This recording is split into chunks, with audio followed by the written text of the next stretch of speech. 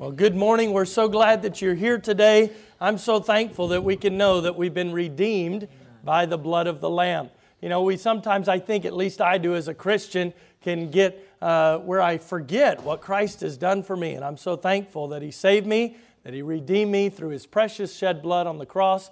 Let's go to Him in prayer this morning. Ask Him to bless our service. We need His help today. Father, we love You. We thank You for sending Jesus Christ to die on the cross for our sin. We're thankful that You love this world enough, loved all of us enough, that You would send Your only begotten Son, that whosoever believeth in Him should not perish, but have everlasting life. Lord, I thank You for the work that You did in our church this week. We thank You for those who heard the gospel this week, and we thank You for several that trusted You as their Savior. Lord, thank You for being good to us and loving us and continuing to do Your work in this place. But Lord, as we come to You this morning, we need Your help.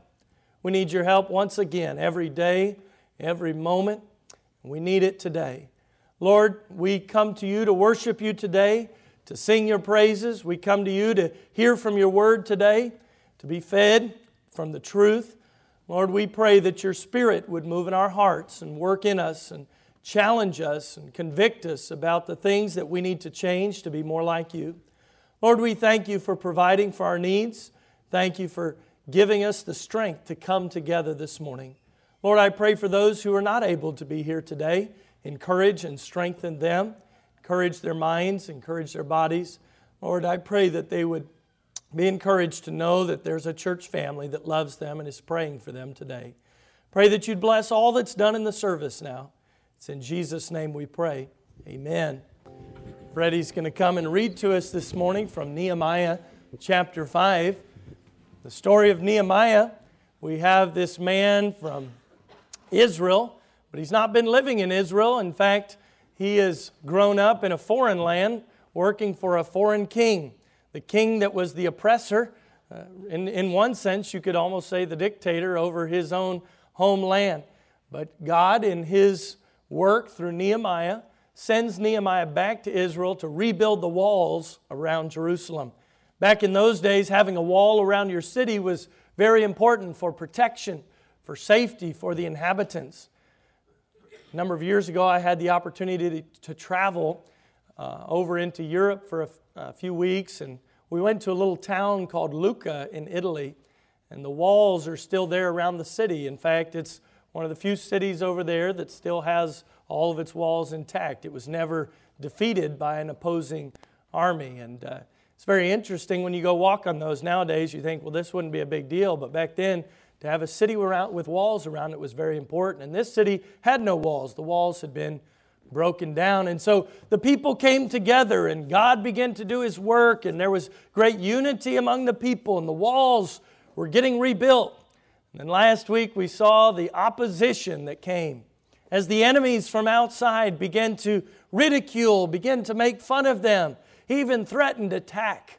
And yet God, He protected them. God worked through them, and the work continued on. But in chapter 5 of Nehemiah, the attacks are not so much from outside, but now they're from inside. You know, attacks can come from inside sometimes. Come from people that you love, come from people that you care about, come from people that you want to be close to. It can even come from inside of us as we battle our own sin, our own wickedness, our own wrongdoing. So I want you to listen as Freddie comes and reads to us the first 5 verses of this chapter. And there was a great cry of the people and of their wives against their brethren, the Jews.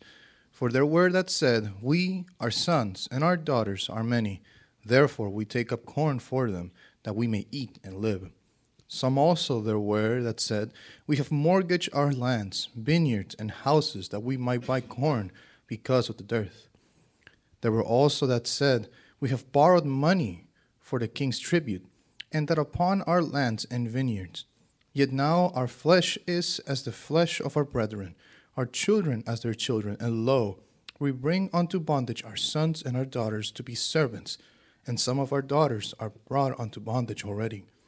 Neither is it in our power to redeem them, for other men have our lands and vineyards. I was telling somebody just the other day, sometimes in life you feel like all right, I'm going to take this step, and then I'm going to take this step, and I kind of know where I'm going and what's next. And then there's other times in life where everywhere you turn around, it just feels like big, tall walls, and you're not sure how you're going to get over any of them. But I'm thankful we serve a God that, while He can help people build walls when we feel surrounded by walls that are keeping us from going where we need to go, we also serve a God that can make a hole. He can make a way through to put us where we need to be so that we can follow Him. I'm thankful for God's provision, God's direction, and God's love for us. And as we look at Nehemiah chapter 5 this morning, I want you to know there's some very challenging things in this passage of Scripture. As we study through books of the Bible, God brings us to difficult things. And we've already heard, I gave a brief introduction a little bit ago, as God was working, the walls were being rebuilt, the people are coming together, things are great. And then the opposition comes. And that's the way life works sometimes, isn't it? Especially, I think, when we're trying to serve the Lord. The devil doesn't like it when people are trying to do right and serve the Lord. He is God's enemy, and when we stand with God, therefore He's our enemy. The Bible says we wrestle not against flesh and blood, but against principalities, against powers, against the rulers of the darkness of this world, against spiritual wickedness in high places. And in chapter 4, we saw these attacks as the people, the enemies, didn't want those walls rebuilt. They didn't want the children of Israel to have the safety and protection. They didn't want them to be able to protect themselves from the other people that would come in and want to plunder and steal and rob and harm them. But God protected, God delivered them, God continued the work, and it was a blessing to see as God's people continue to work. But if you remember, in the middle of chapter 4, one of the men by the name of Judah, he came to Nehemiah and he said, Nehemiah, the people are tired. The burdens are heavy. We get tired in the work sometimes, don't we? We get tired even being faithful to serve God. It gets tiring to be a mother. It gets tiring to be a father. It gets tiring sometimes to be a husband or to be a wife. It gets tired just to be a person in this world and to live. The people were tired, and so Nehemiah tried to encourage the people, but you see then, I think in chapter 5 then, some of the negative stuff starting to rear its head again. Some of the problems continue on. Now it wasn't the problems from outside as it was the problems coming from inside. I think it's so helpful as we study God's Word. While we don't always have every detail of every story, God includes for us enough information so that we can know that as people followed God, it wasn't always easy. We don't get a false perspective of God and His work by studying the book of Nehemiah and think that, well, everything's always good, things are always moving up, things are always going in a positive direction. There's some very difficult things that come up. And this is not from the enemies without, these are from their own people. Freddie just read a few minutes ago, but notice again in verse 1, this great cry. It says there was a great cry of the people, of their wives against their brethren, the Jews. They were upset with each other. Well, why were they upset? Why were they so frustrated? Why were they crying out against each other? Well, for a very good reason. As you keep reading here, you see that they said that their sons, their daughters, they had many of them. They said, we have lots of children, and we have to take corn for them that we may eat and live. So there's not enough food. We need food. We need to feed our children. We need to feed ourselves. Verse 3, some also there were that said, we have mortgaged our lands, vineyards, houses, that we might buy corn because of the dearth. They said there was a dearth, there was a famine. So in the midst of God blessing and the walls being rebuilt, at the same time, there's a famine. You know, it seems like when God is working in one area, we also have to realize that there's going to be difficulty in the other areas at the same time. You say, why can't everything just be all good all the time? Well, we live in a wicked, fallen, cursed world. It is the effects of sin. And we won't get to experience that being done and done away with until someday we spend an eternity with Jesus Christ. Sometimes people say, well, can anything else bad happen to me? I feel like I've had this happen to me and that happened to me, and now there's something else. Listen, the fact that bad things happen to good people, so to speak, is not proof that God doesn't exist. It's not proof that God doesn't have power. Rather, it is an opportunity for God to show us His power. It's an opportunity for God to demonstrate His love towards us. I don't know about you, but I can very quickly get my mind off of the truth and begin to trust in myself and in my own strength and my own ability. God allows difficulty in our life. Yes, He does. I think He does it because He wants us even closer to Him. But the people here, some of them had to sell their land. Some of them had mortgaged it. They'd put their land up as collateral for loans that they needed to take so that they could get food. It gets even worse, though. In verse 4, there were people that said, we've borrowed money for the king's tribute. Remember, the children of Israel, there was an occupying force that was in charge. The Persians were the rulers over them, and they required them to pay heavy tribute. Large amounts of money and goods were sent to the king for his protection. Which basically meant if you didn't pay him, he was going to bring his soldiers in and wipe you out. So they had to sell or to borrow money so that they could pay the king's tribute. It says in verse 5, yet now our flesh is as the flesh of our brethren. Our children is their children, and lo, we bring into bondage our sons and our daughters to be servants. The weight of the tribute, the problems with the famine had become so heavy that they had even sold their sons and daughters to be able to pay for the food that they needed. On one hand, you see walls being rebuilt, great things taking place, great hope, great opportunity. On the other hand, you hear a people that are hopeless. How hopeless would you have to be to sell one of your children so that you could buy food?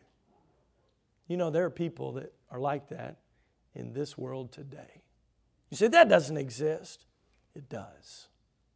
I saw a video just a couple weeks ago. Simon Peters showed me of families in certain places around the world that have nothing, and so they're so hopeless they would even sell their children just to get a few dollars to buy food. You say, that really happens? Yeah. These were hopeless people. These people didn't know what to do. It says, neither is it in our power to redeem them, for other men have our lands and vineyards. Here's the really, really sad thing about this, if that wasn't sad enough. The other men they were talking about were their own brothers. Their own people were taking advantage of them. They saw an opportunity. There was hopelessness. People were struggling. There was a terrible downturn in the economy. That's putting it very mildly. There's famine. There's no food. So the people, the Israelites in the land that had money, they were lending it out. They said, for that money, you're going to have to give us your land. For that money, oh, you don't have any land? Give us your children as slaves. How sad. We see people, even in the midst of God's great blessing in the land as walls are being rebuilt, as there is great unity, you saw that back in chapter 3, you see other people who are willing to take advantage of their brothers and sisters because of their own selfish motivation to get more for themselves. I don't know what was going on in their heads. I don't know what they were thinking. I don't know what they were feeling, but I know it was wrong. It's wrong to take advantage of somebody else for your own selfish gain. And in fact, you see that talked about as you continue reading in the chapter. He says in verse 6, I was very angry when I heard their cry. I want us to take a few minutes, though, this morning and focus on this Really, I would call it selfishness, the sin of selfishness. And this sin of selfishness was weakening God's people. The very people that had come together to work together to build a wall around the city for their mutual benefit, for their mutual protection. Poor people, rich people, everybody came together to rebuild this wall, but some of the people were taking advantage of others because of their financial need. We see the sin of selfishness here as it gets in and it weakens these people. When the enemies failed in their attack from the outside, Satan then begins to bring attacks from within. One of his favorite weapons is selfishness. That's not just true back in the time of Nehemiah and the children of Israel. That is true today. If the devil can get us thinking about ourselves and what we want and just getting more for ourselves and building up our own self, then he will win the victory before we even realize that he is at work. He's already won. He's got us shooting at each other. And that's what the people are doing here. They're fighting amongst themselves. They're upset at each other. I think sometimes the devil just comes in, stirs the pot, steps out and let us finish each other off. You know, we can read about that in other passages of Scripture. In fact, the Bible says in James 3, verse 16, "For where envying and strife is, there is confusion and every evil work." This is a real problem in the people. This is a real problem in the land. Do you think the wall is going to get rebuilt with all this fighting going on? No. In fact, the wall was continuing on better when the attacks were from without than now the attacks have moved inside the wall. Galatians chapter 5, verse 15 and 16 says, "But if ye bite and devour one another, take heed that ye be not consumed one of another. This I say then, walk in the Spirit, ye shall not fulfill the lusts of the flesh." When God is at work, we must prepare ourselves for the attacks from Satan. They can come from without or within. They can come when we feel weak. And I would say especially they can come when we think or feel that we're strong. I wonder what was going on with some of the people here. Look at us. We're rebuilding the walls. Look at us. We've pushed back the enemies from outside. This is a great work going on. And maybe there's some backslapping going on. Maybe there's some encouragement going on. Maybe there's some strength. When you think that you stand, take heed lest you fall. The people were selfish. Some were not taking care of the needs of others. They're taking advantage of others. When we look out for our own selves before anyone else, we are always in sin. We're selfish. The people here that were affected by selfishness, you had the people who owned no land but needed food. They were affected by the selfishness. You had the people who had mortgaged their property to buy food. They were affected by the selfishness as people said, "Yeah, give me, I need all that land." They saw them in a time of need. No, this corn's going to cost you a lot more than it was previously because now there's a need. There were also the people who couldn't afford taxes and had to borrow money to pay them. So they had to give their property as security so that they could pay the taxes. Again and again and again, we see people affected by selfishness. But you know, they weren't the only ones affected by selfishness. There were also the people who were willing to exploit their brothers and sisters. The people willing to take advantage, the selfish people, you know, they're affected by selfishness too. Think about it. Who all was involved in rebuilding the wall? It was everybody. If some people are taking advantage of other people and it's keeping those people from doing the work that needs to be done, it's even affecting the people that are trying to take advantage, doesn't it? You see, selfishness hurts everybody. People think, well, if I'm selfish, it only hurts me, or it only hurts that one person that I'm taking from. No, it hurts everybody. There's nobody that's immune from the effects of selfishness. We'll see that as we continue on in this passage this morning. Why were the people in this situation? Well, they'd been paying tribute for many years. I would say that perhaps, and this is not spelled out clearly for us in the text, but just trying to put ourselves in the mind place of where these people would have been. As they've paid tribute for many years, as they've lived without walls for many years, as they had lots of struggle, I wonder if some of the people had sort of gone into survival mode. They were trying to get whatever they could with no thought of anyone else. They thought, nobody's going to look out for me except me. So I better get what I can get while I can get it, because that's the best I can do. And I got to at least take care of me.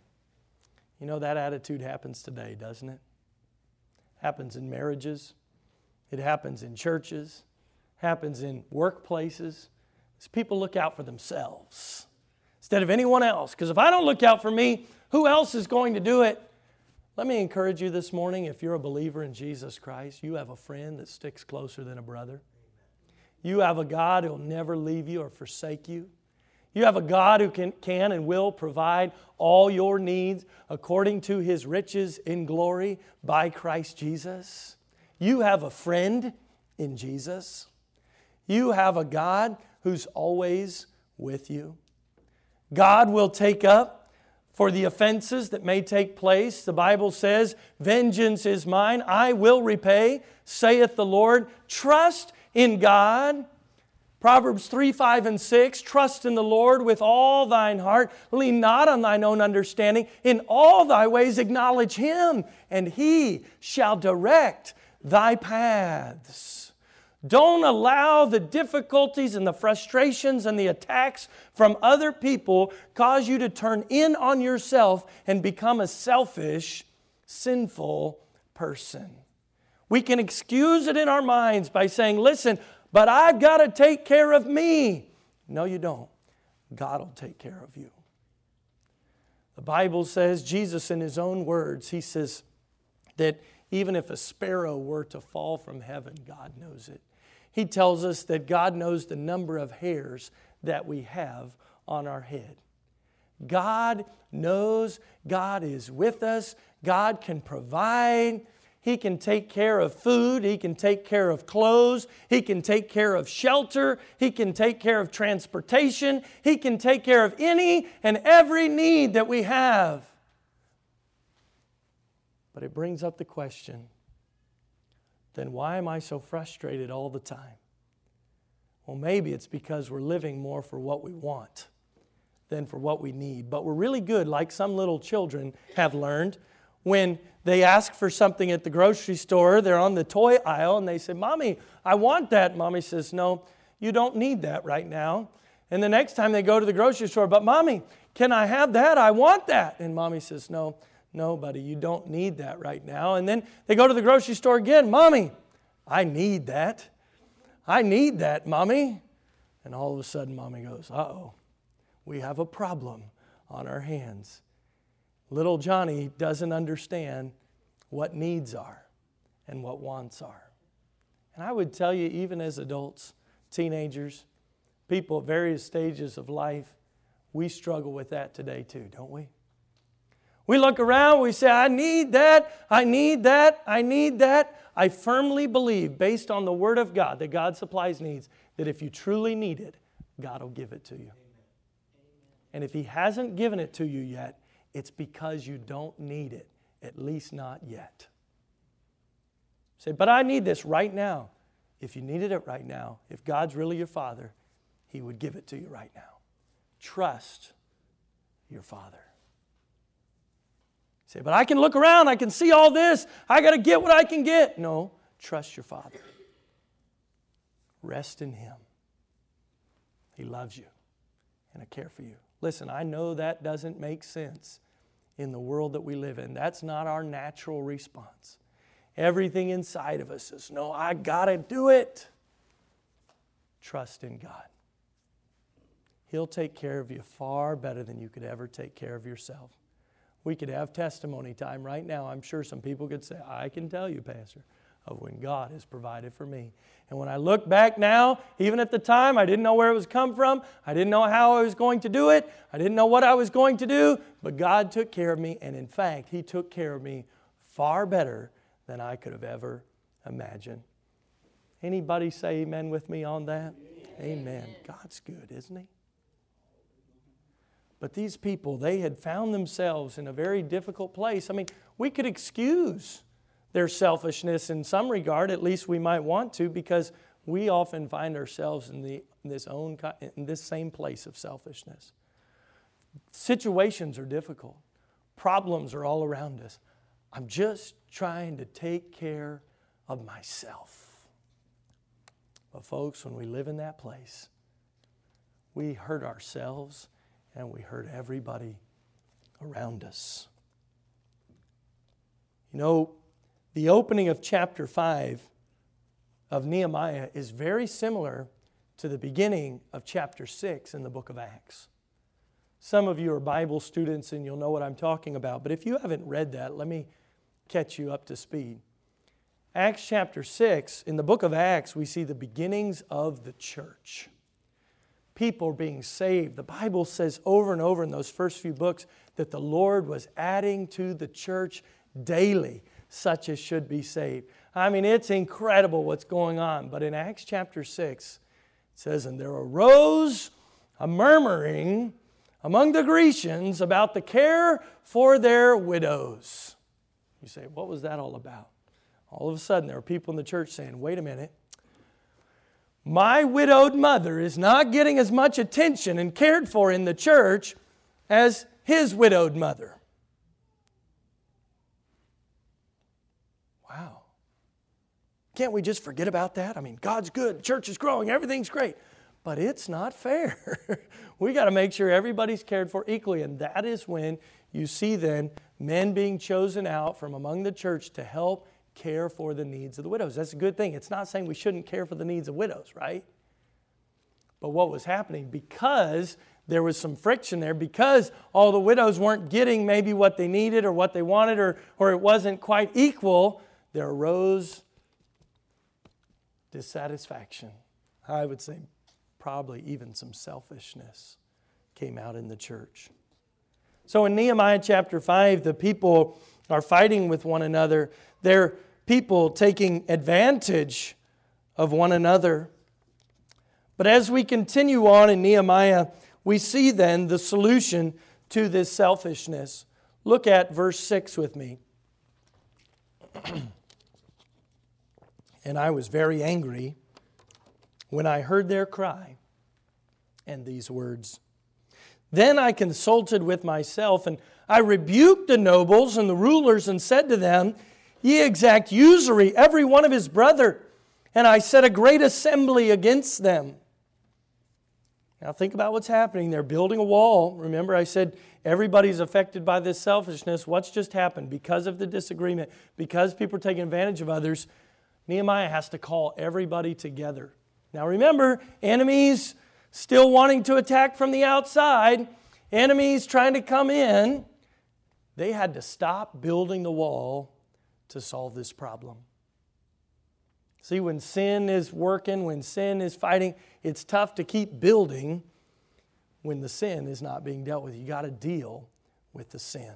Nehemiah had to deal with the selfishness. Nehemiah had to deal with the frustration of the people because it was keeping them from working. I mean, think about it. I'm working here. This guy's working over here. And I look down. I say, wait a minute. That's the guy that just bought my son as a slave. I don't want to work with him.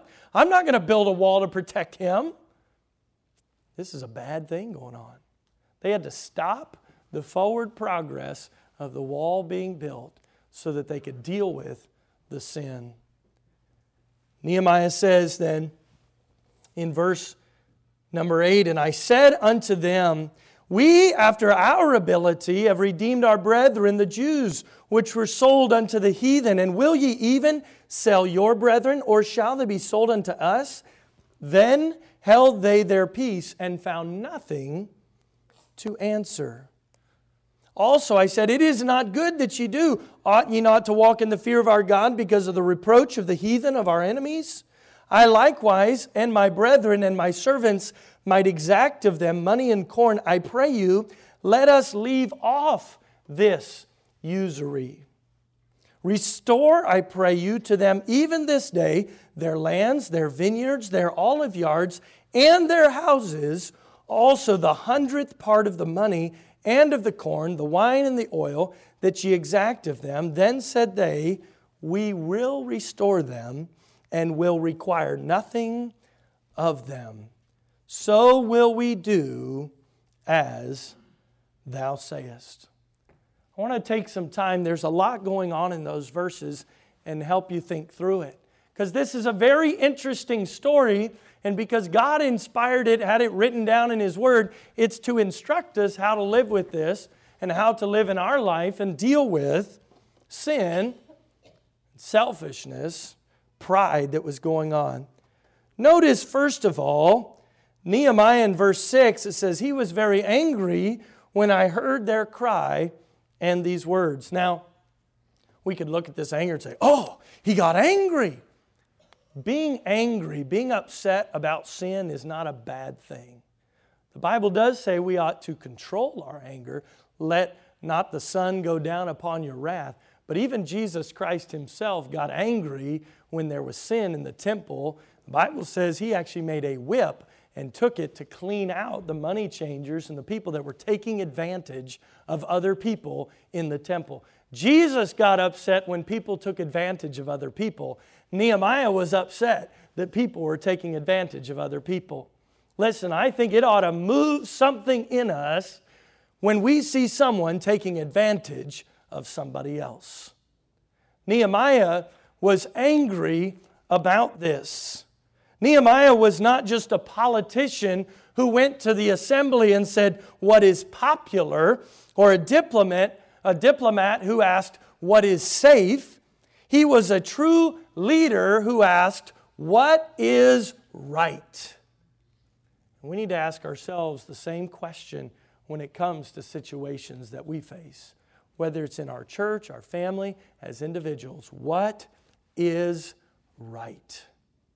We don't do things as a Christian, or we shouldn't do things as a Christian because of what's popular, because the crowd is not always right. We shouldn't do things as a Christian based on just what is safe, because what is safe is not necessarily right. People have been imprisoned and all kinds of awful things have happened to them, put to death for their faith in Christ. Instead, we ought to ask ourselves, what is right? Nehemiah, he recognizes the sin here. I would tell us we must not cover up sin. We need to recognize its power to bring problems in a community, to bring problems and discord and separate people. Don't try to cover it up, sweep it under the rug, go on down the road. And let me challenge you this morning. Before you sit in your seat, and I can be guilty of this too, and just think of all those other people that need to get their sin right. Think of yourself first in the sense of, God, what do you need to show me about my own life? Is there something that I need to get right with you this morning? God, am I a selfish person? God, am I a proud person? Am I just living for myself in some area? God, if there's that area in me, would you show it to me? And I want to be right before you. That ought to be our attitude, because sometimes we can even get selfish when we hear preaching, because we sit and go, yep, if he would get this, it would really be good for him. No, if you would get it, it'd be good for you, okay? And if I would get it, it'd be good for me, all right? We all need this. Like the little chorus goes, it's me, O Lord, standing in the need of prayer, right? Not my brother, not my sister, but it's me, O Lord, standing in the need of prayer. So don't cover up sin. Recognize its power. Here's a question I was thinking about as I studied this passage. Why didn't Nehemiah know about this problem sooner? Why is he just now hearing about it? Well, think about it. Nehemiah hadn't lived around these people. He had come in from a foreign land with a purpose. We are going to rebuild the wall. Realize not everybody may know everything about you. But don't let your own sin of selfishness affect everybody else. Deal with the sin. Make it right. Confess it to God. Nehemiah didn't know what was going on because building the wall didn't create the problem of selfishness among the people. It just revealed the sin that was already there. When people come together, two people get married. That doesn't make them selfish. No, it just reveals the selfishness that's already there. When you have a child, I remember this very distinctly. I got married and I thought, we had to work through some of that newlywed stuff and work on our communication. And mostly me, I had to work on my communication, and she communicated well. And kind of got going. I thought, here I am. I'm caring for my wife. I'm loving her. I'm taking care of everything she needs. I'm really doing great. I have advanced a lot in my spiritual life. And then Trevor was born. And I was reminded, oh no, I'm still a selfish person. I would think, why can't he just sleep through the night? Doesn't he know we want sleep? I'm picking on Trevor because he's 11 years old and he can handle this, I think, but I don't do it very much. But you would think that as a parent, and then the Lord had to remind you, wait a minute, this is a baby. Why am I so selfish? Just go take care of him. That's what he needs. He doesn't need me trying to get something for myself, get more sleep, get more rest, take care of me. No, he needs me to take care of him. Boy, God really worked me over. And I became a completely unselfish person. Until Micah was born. And then I realized once again, no, Micah didn't make me selfish. Trevor didn't make me selfish. Shandy didn't make me selfish. I'm just selfish. Right? We all need to be able to admit that in our own lives, don't we? That person doesn't make you selfish. That problem doesn't make you selfish. This difficulty doesn't make you selfish. We're selfish people. It's how we're born. And we have to learn to walk with God and ask God to change us from the inside out. We have to allow God to work on us and change us. Don't cover up sin and pretend like, I'm arrived. I'm just not a selfish person anymore. Because guess what? There's going to be something comes along in your life. It may be a difficulty, maybe a hardship, maybe a problem. It'll reveal what's already there. It's not because that bad thing put it there. It's because it was already there, and just the hard thing brought it out. Just like when you stick those coffee grounds in the hot water in the morning, or you pour that hot water over your coffee, you make your espresso, however you do it. I know everybody's got their own little way. The heat in that water releases the flavor in those beans. And the water, if it's clean water, it does what it does. What's in the beans determines what the flavor is in the cup. If you've got good beans and you already had the good water, the coffee will be good. If you have bad beans, the coffee will be bad. I would ask you this morning, what kind of beans do you have inside of you? The reality is we're all sinners. All our righteousnesses are as filthy rags. We need the Lord to deal with our own sins of selfishness. As the people began to see God bless and provide as the wall was built, I think some of them looked around. They realized that now they would have protection, that God was with them. God had been providing for them. As the hope of some was realized, the selfishness of others was revealed. Some said, well, now we have a hope of a wall protecting us. But others looked around and said, yeah, but our money's gone.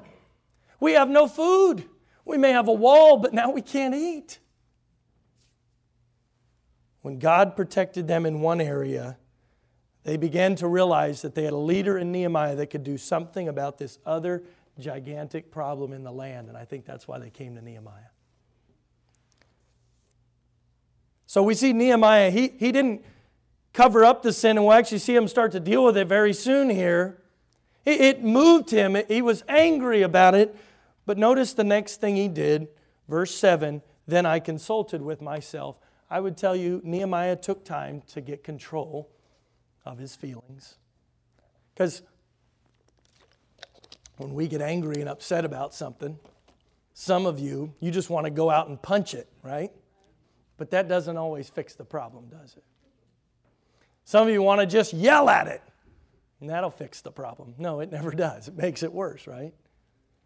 When something moves us, even if it's sinful, and we feel, that righteous indignation, if you will, we need to be careful then to take time to control our emotions, to step back and to pray. God, what do you want me to do? God, what does your word say? God, I know this is wrong. I need to deal with it. I need to even deal with it in my own heart. Lord, I need to consult with myself. That's what he does here. When someone treats you selfishly as they focus on themselves more than on you, it is easy to respond with frustration and say, you did me wrong. While Nehemiah was angry with their sin as he should have been, before he responded to them in anger, he made sure he had control over himself. Proverbs 16:32, he that is slow to anger is better than the mighty, and he that ruleth his own spirit than he that taketh a city. If a person can't control themselves, they will never be successful in trying to help others. You've got to learn to walk with God and be able to control yourself. But he doesn't stop here. Nehemiah, he's upset about this. He takes time to control his emotions, but then we see right there in verse 7, and I rebuked the nobles and the rulers. His rebuke to them had a number of parts to it. First of all, though, he appeals to their love. Notice he says, he exact usury every one of his brother. He said, these are your brothers. Usury was interest, and they were taking too much interest. They were taking advantage of these people. He said, these are your brothers. You're not supposed to do that. It's your brother. There should be some love there, a relationship there. I wouldn't want to take advantage of my brother. At least that's how I should think. Psalm 133:1 says, behold how good and how pleasant it is for brethren to dwell together in unity. This is tough to preach because my own brother sits in the service this morning, one of them, and he would probably give testimony. There's been times I haven't treated him in love, and yet I should. We all should. He appealed to their love. Then his rebuke, notice though, also was based on the Word of God. As he told them, you exact usury every one of his brother, he's referring back to God's commands to the children of Israel that forbade them from taking interest from one another. They weren't supposed to do it. It's not wrong to lend money to somebody else. The Bible didn't forbid that. It was wrong for them to earn an interest against their own brother. Many people think that as long as they give their tithe or their offering to the Lord, then they can do whatever they want with the rest of their money because it's theirs. They fail to misunderstand that every good gift that we have comes from God. It's all His. Now, God is, I would say, very gracious to us in that He doesn't ask for us to just hand it all back to Him and live on nothing. No, He lets us live on most of it. And He just asks for some of it back. But this money that these people were using to take advantage of their brothers, this was not right. His rebuke, though, also, we see in verse 8, was a reminder to them of God's redemptive plan for Israel. Notice in verse 8, he says, we after our ability have redeemed our brethren the Jews, which were sold unto the heathen. You say, what was going on here? Okay, Nehemiah lived back in Persia, and he had a position of importance. He probably made good money. And he used some of that money to go and to buy some of his brothers, other Jewish people, out of slavery that had been enslaved in Persia. That's a good thing, right? His friend or somebody that he knew was in slavery, and he paid the money so that they could get out of slavery. He redeemed them. That's the word he uses here. Now, that's a wonderful thing, but it's also, I think, a bit of foreshadowing. If you've studied your Bible, because there was one coming who would be the great Redeemer of Israel. And not only the Redeemer of Israel, but the Redeemer of the whole world. That one is Jesus Christ. He came to pay the penalty for sin when He died on the cross for us, so that our sins were paid for. So instead of us having to pay for our own penalty, Jesus paid it for us to redeem us, to buy us back to Himself, so that we could spend an eternity in heaven with Him and not have to pay the penalty for our own sin that we've enslaved ourselves to.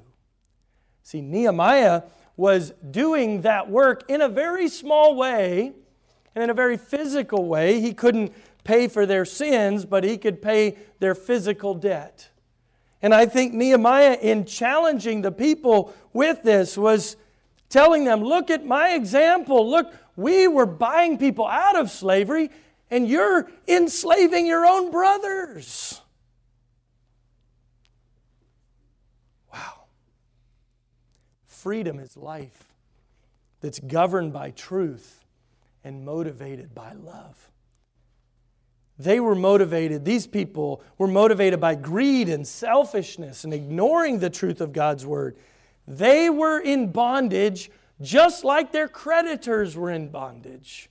They may have had money, they may have had slaves, they may have had land and property, but they were in bondage to their own sin.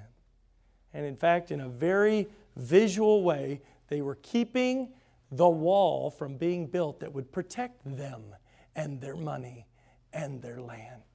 How foolish it is to live in sin and selfishness. And yet, when you're in the middle of your own sin, it's like that's all you can see. You say, well, I can't get out of this. I can't change. It's going to be too hard. I'm going to lose this. I'm going to lose that. Listen, if you don't give it to God, you're going to lose everything anyway. Lay not up for yourselves treasures on earth, where moth and rust doth corrupt, and where thieves break through and steal. No, the Bible says rather, lay up for yourselves treasures in heaven. That's all that we get to keep anyway, is what is with the Lord. But his rebuke had another part here. He reminded them of their testimony to others. Look at verse number 9. Also I said, it is not good that ye do. Ought ye not to walk in the fear of our God because of the reproach of the heathen, our enemies? Notice as Nehemiah is coming at these people that were doing wrong, he asks them these questions. Verse 8, they can't even respond to him. They can't answer because they realize, yeah, you've got us. We're doing wrong. In verse 9, he says, oh, and on top of that, you're a reproach. All the heathen, all the wicked around us that have been trying to attack us, they might as well just go home and relax because we're going to do ourselves in. They don't even have to attack.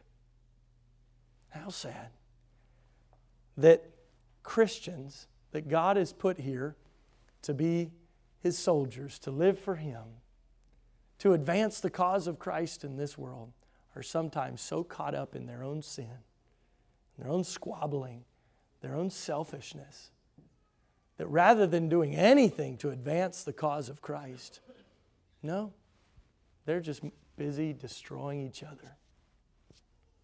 And we wonder why the church is in the shape that it's in today. We wonder why our country's in the shape that it's in today. We wonder why our world is in the shape that it's in today. Folks, we have to realize it starts with me. And it starts with you. I've got to be right with God. You've got to be right with God. Each of us must walk with God and do right before Him. And as a church, we can encourage one another. We ought to be helping one another walk with God. There are going to be people in our church that go through difficult times. There can be people that struggle, people that fail, people that fall, people that, man, they just go flat on their face. And that's why you need church friends and family to come around and lift you up. Say, let's get back up, let's dust you off, let's get you back going where you need to go. There's a family that loves you. There's people that are going to help you. The Bible says a just man falleth 7 times and yet riseth up again. In other words, you're going to fall. You're going to fail. Why? Because you're a human being. But when you're following God, you can get up again. And when you have a church family around you, you can be lifted up and continue to walk with God. But we must realize our sin. It brings a terrible reproach to the name of Christ. How many pastors have committed great and atrocious sins and turned many of their congregations away from the Lord? How many fathers have done awful things and their children find out and they walk far from God? How many mothers even have walked away? Listen, folks, sin is a very real thing. And it destroys, it tears apart, it breaks down. Here they are trying to build up a wall, and at the same time, the people are tearing down each other. It just doesn't work. But his challenge to them was to be reminded that they had a testimony to others. Nehemiah also rebuked them by reminding them of God's judgment. This is not one we like to think about a lot, but it's a reality. Verse 12 and 13, he said, Then said they, We will restore them and will require nothing of them, so will we do as thou sayest. Then I called the priests and took an oath of them that they should do according to this promise. Verse 13, Also I shook my lamp, and I said, So God, shake out every man from his house, from his labor that performeth not this promise. Even thus be he shaken out and emptied. He's reminding them, God will judge you if you don't do right to others. Now, if you're reading through the passage, you see this judgment, this promise of judgment comes, but fortunately, the people have repented. It comes after they say, okay, you are right, Nehemiah. We will give it all back. We'll give the property back. We'll give their children back. We'll let even have their money back. Even all the interest that we took, we're going to give it back to them. And that's a good thing. One encouraging thing in this book at this juncture is the people responded well to this. There was a great problem, and there will always be problems. There will always be difficulties. There will always be some new sin or some new issue between people. But God is faithful. If we confess our sins, He is faithful and just to forgive us our sins and to cleanse us from all unrighteousness. Confess it to God. Get right. As Nehemiah tells them in verse 11, restore everything to them. Verse 12, it says, we will restore them. We will require nothing of them. We will do as thou sayest. And you look at the end of verse 13, it says, and the people did according to this promise. They dealt with the sin. These people came to a place where they feared the Lord. They wanted to honor Him. They wanted to do what's right. I would tell you, it'd be far better to lose your money than to lose your testimony to the lost. Nehemiah says, what are the heathen going to think? You're going to bring a reproach to the heathen, our enemies. Folks, if there's a situation and it means giving up something that's even rightfully yours, but by giving it up, it allows you to maintain a good, godly testimony before the Lord, trust God to take care of you and give it up. Your testimony to the lost is more important, because how valuable is one soul? I would tell you it's worth enough for Jesus to come and to give His life. If Jesus would come to die for you and for me, then if I had to give something up, let something go, forgive somebody, it'd be worth it. That'd just be a small price to pay so that I could share the gospel with them. Make it right. Verse 10, if you go back there, you can see that he's not saying you can't lend money. In fact, he said that I likewise and my brethren and my servants might exact of them money and corn. But he says, I pray you let us leave off this usury. How do they make it right? He's not saying you can't function as a society. Just stop taking advantage of other people. There's still buying and selling going on. He's not telling them to stop doing that. Make it right. He tells them to give back to others if they had taken from them selfishly. And then the challenge, I would say, there's a couple of them here. Verse 15, he challenges them to put God first.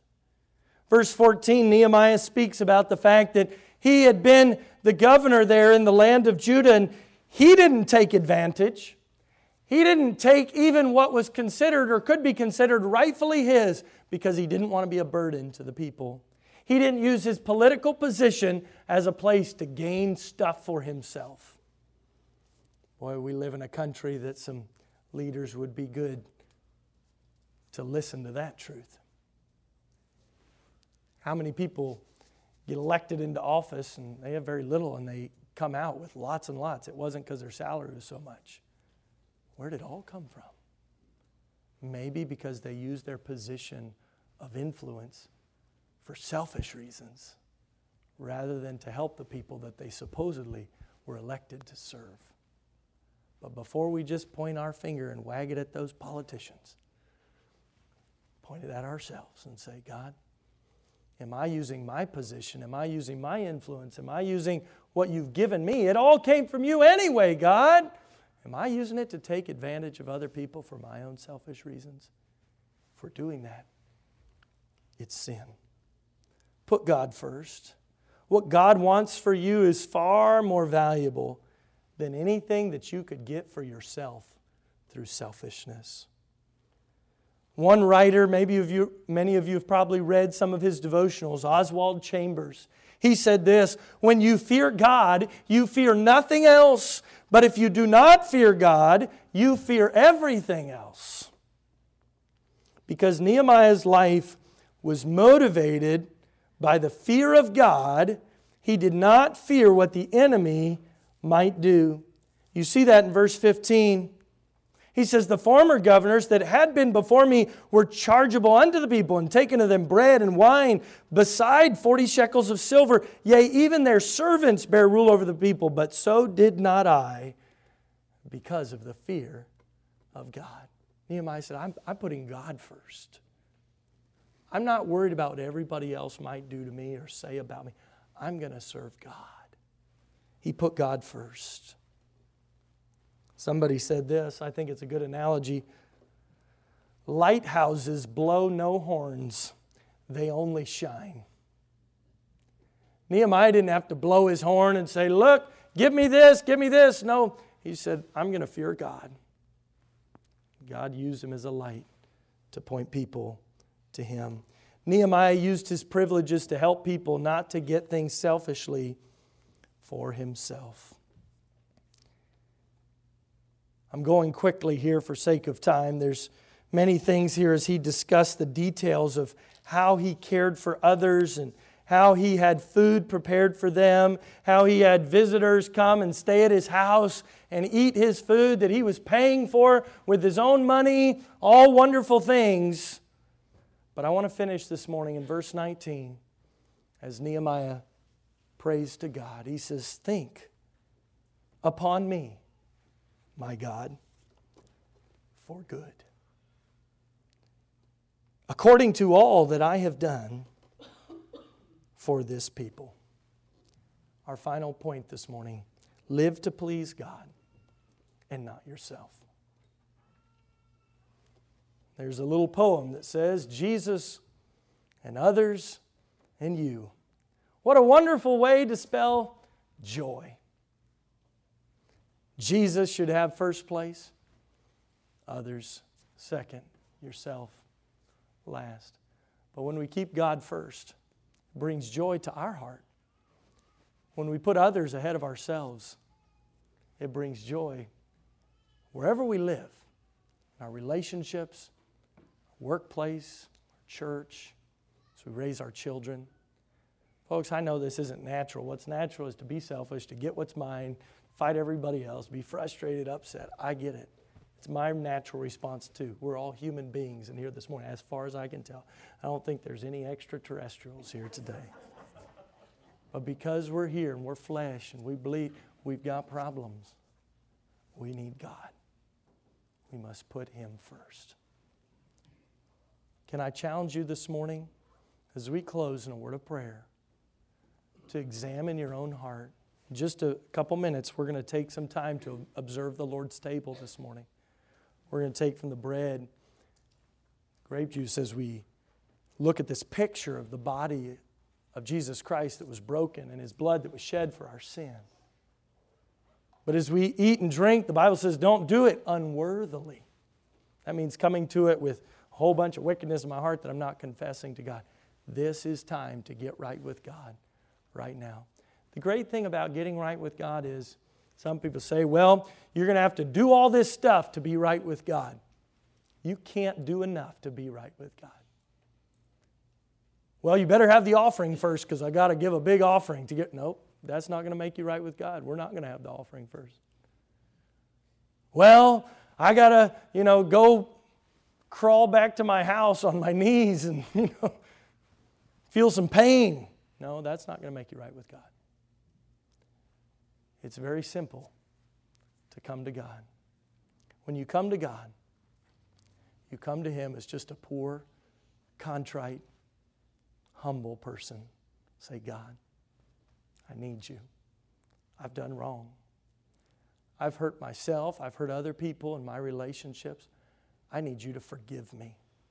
I'm weak. I can't do this on my own. But if you'd forgive me, would you forgive me, please? Not because I deserve it, but because Jesus Christ died in my place. And if you've never trusted Jesus Christ as your Savior, you could do that this morning. Ask Him to forgive you of your sin. Trust in Him. Say, dear Lord, I want to trust in you. I want you to be my Savior. I need forgiveness. He'll give it to you this morning. He doesn't hold back. He gives it freely. It's a free gift. His forgiveness is offered to all who will receive it. Will you receive it this morning? Let's bow our heads and close our eyes. Have the piano play just to keep our thoughts focused this morning. But I'm going to pray out loud, and then you take some time to pray in your heart. If you need me to pray with you, I'm here. I'm available. But let's get alone with God. Father, help us. Forgive us. We need you. Lord, there's so much that could be said on this topic, but as I look through this story of Nehemiah and study it, I just reminded how alike we are with these people, that when good things happen on one hand, we can often allow our own sin to tear it all down. Lord, help us to confess that to you this morning. Be right and serve you. We love you in Jesus' name. Amen.